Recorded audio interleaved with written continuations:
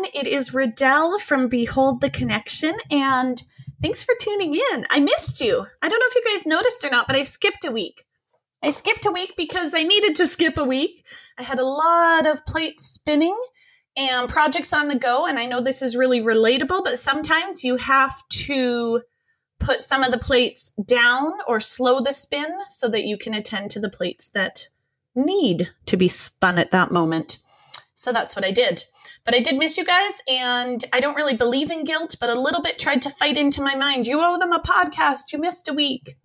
And I just answered my brain and said, I'm doing my best, brain. You go do a podcast on your own if you care that much.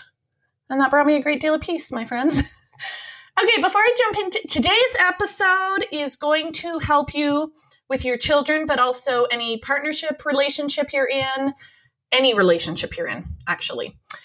Which I believe is true as well for my parenting course, which I talk about on every podcast here. You can find it at beholdtheconnection.com/Podia, or just Google search it. Behold the Connection. How to be a happy and connected parent is actually what it's called. So beholdtheconnection.podia.com. I said it wrong the first time. I always do that. I must not want anyone to buy it subconsciously. Just kidding. It's still on a Mother's Day sale. It's important to me to run sales as often as possible, but it is not always on sale. So it just is right now. And also, I want to tell you, thank you for leaving me reviews. This is how people find me on the podcast app. A recent podcast review that I'll just quickly read it. I love the realness of Riddell. We are all doing or trying our best, and she makes us know that sometimes we fall short, and that is okay. I love the advice given, and I try to use it in my parenting daily. If you want a life cheerleader, listen to this podcast. Thank you so much. So a review like that helps people feel trust in me, and then they'll listen to the episodes I've done, and they'll up-level their lives. So I appreciate it. All you have to do is scroll down, I believe, in iTunes, and you'll see at the bottom after you listen that it says leave a review. Also, super helpful if you screenshot it and just toss it on your Instagram stories saying, I love this podcast, if you love the podcast.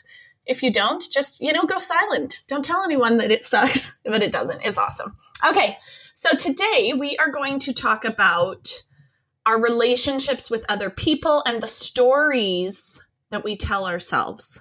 Did you know that we tell ourselves stories about every relationship we have?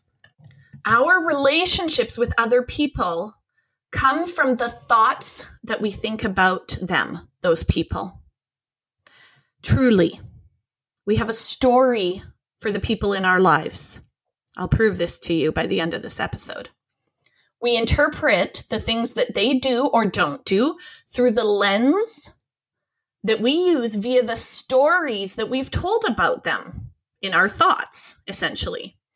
What this means is we have so much power in our relationships. It really does. Because we are the ones authoring the story. So it begs the question, what story are you writing about? What story are you writing about someone that you love or care for or are in a relationship with or are frustrated with? What plots do you have that you've pre-written for the people in your life? So let's just back up for a second. Let's look at the mind chatter that we all have. We all have lots of chatter going on. We have lots of thoughts. But I want to remind you that thoughts are not facts. They are just thoughts. Go back to previous episodes if this is a new concept to you, because I've taught it before. Your brain offers you thoughts all day long. That's what it does. And most of those thoughts come from your subconscious, from experiences you've had. So your brain is always looking for relevant past experiences to pull from. That can be trauma, that can be deep buried subconscious thoughts that you didn't even know you have. And it offers it up to you. It can also just be very random, paranoid thoughts. But they're going to be offered to you by your brain. And it's your job to sift through them and accept or reject. So we are programmed and our brain is primed to pay attention to the negative things in life so much more than the positive. Did you know that? Your brain is not primed and designed to keep you happy. It is primed and designed to keep you safe. It's called a negativity bias. So why does it happen? It keeps you alive. It's not meant to keep you happy, as I just said. That's our work to do. Its job on default, before you do any of the work that I teach you, is just to keep you safe and alive.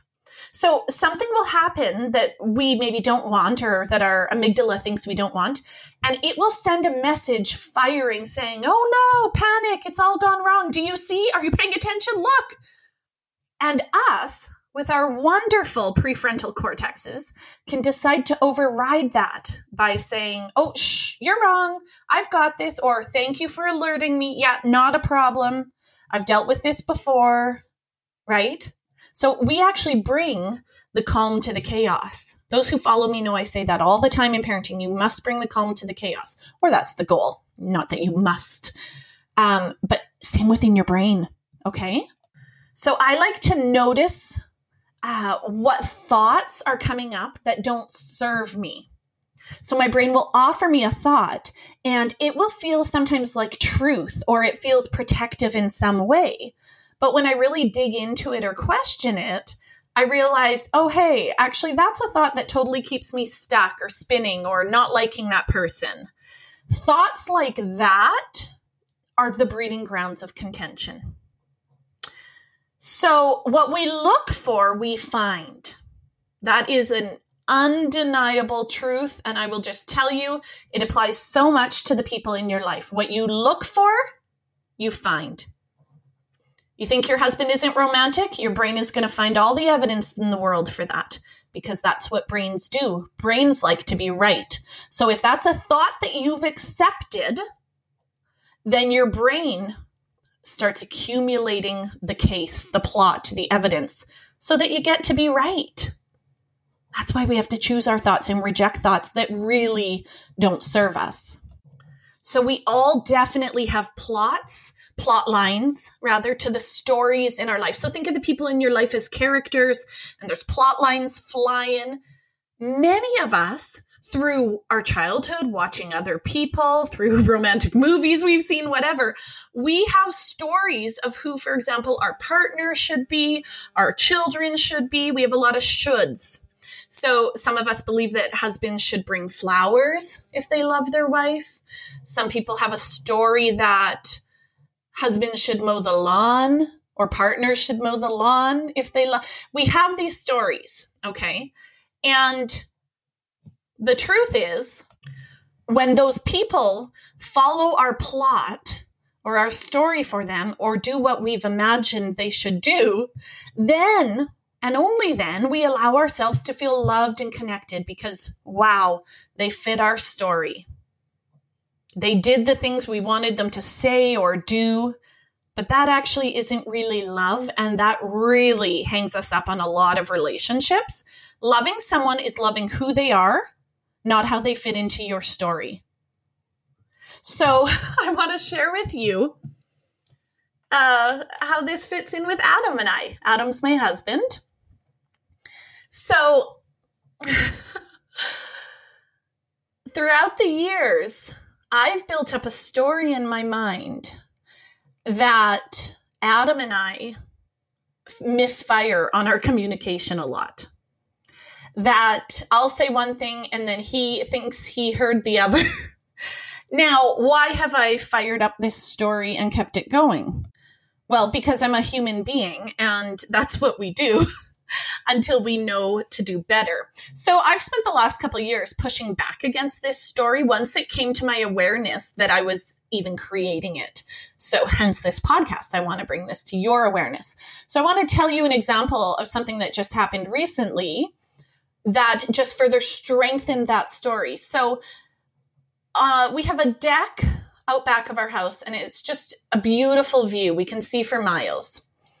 Except out this one angle. Out this one angle, we have trees. And we wanted some of those trees gone so that we could see into the horse paddock and see for miles. And so we discussed over the years, oh, we should get to that. We should open that up. We should cut down some trees. And one day, Adam went and cut the trees. He cut all the trees. I sort of pictured like a thinning out, if you will. And he did a slaughter. Yeah, that's what he did for sure. And right away, I found myself going back to the story that I had for 13 years. How long have we been married? I guess a little bit less than that, 12, whatever. How long have we been married? I feel like I should know this. I don't edit my podcast, so sort of embarrassing that I don't know. 15 years this December.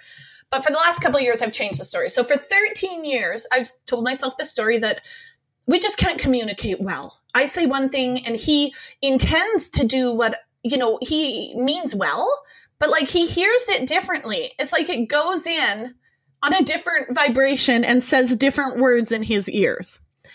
And so I've kept that story going for many years.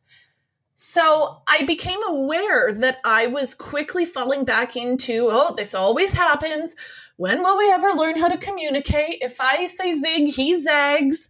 Like my mind really found that soft groove, that sweet spot again of complaining. Like right away, we were back to our original characters in my mind for all those years where, here's another example. One time I asked Adam to build shelves in this closet and I just pictured like 3 shelves. And I feel like I really communicated that. And he built cubes, like cube shelving. And he just sort of thought, because I had said, well, then I can have parcels in there and have everything organized. He thought that cubes were what I wanted to have things organized, but I didn't. What I planned to do was put different size totes in there depending on our needs. So what I actually needed was just like flat open shelving so that it was flexible throughout all the years. So that's another example. I have many of these, I will just tell you, because I have had this story for 13 years. When I push against it, when I really push against the story, here's the actual truth. We communicate dead on perfect probably 90% of the time. But because early in our marriage, I would get frustrated when I felt like I said something so clearly and then he did it so strangely, I started a story that we can't communicate. And anyone that actually knows us well knows that we actually communicate very well. We run multiple businesses. We have 4 kids. We have a lot of things on the go. And the truth is, very rarely, actually, does a ball get dropped. But my mind likes to inflate the once a month or less than that time where my message wasn't received exactly how I wanted it. Because the brain wants patterns. It wants to be able to predict. And so the brain took the slaughter of the trees and quickly ran with that and filed it in the file cabinet in my brain of, you two suck at communicating, slammed it shut, locked it. Well, I had to chisel that lock open and pull that file back out and say, that's not true. That's just not true. This is one instance. Stop. We got to stop this story. We're writing a new story. The new story is we communicate wonderfully almost all the time. And we're still humans, and so there's allowed to be some error. That's the new story. We really just want to get things right. We want, when someone gets something wrong by our measure, then we tend to get disappointed. And sometimes we want to feel disappointed in that person, don't we? Now, we don't need to feel the disappointment if we don't want to, but we also don't need to fear it. Disappointment is just a vibration in our body caused by our thoughts of our unmet expectations or unmet needs or whatever. But the fact is, it's just us who has to feel that vibration. And it's typically sort of a negative vibration for most of us. But what if we are meant to get it wrong sometimes? What if that creates opportunity in the relationship for further connection, for chats, or just leaves some freaking breathing room for being humans? What if that's allowed? We don't control other people, and we are not meant to get it all perfect. At no point in your relationship with your partner or your child is it meant to be perfect. I promise you're not perfect. Us or them, okay? But don't we actually tell ourselves some version of that? We tell ourselves that we're all meant to be happy and we're never meant to have tension.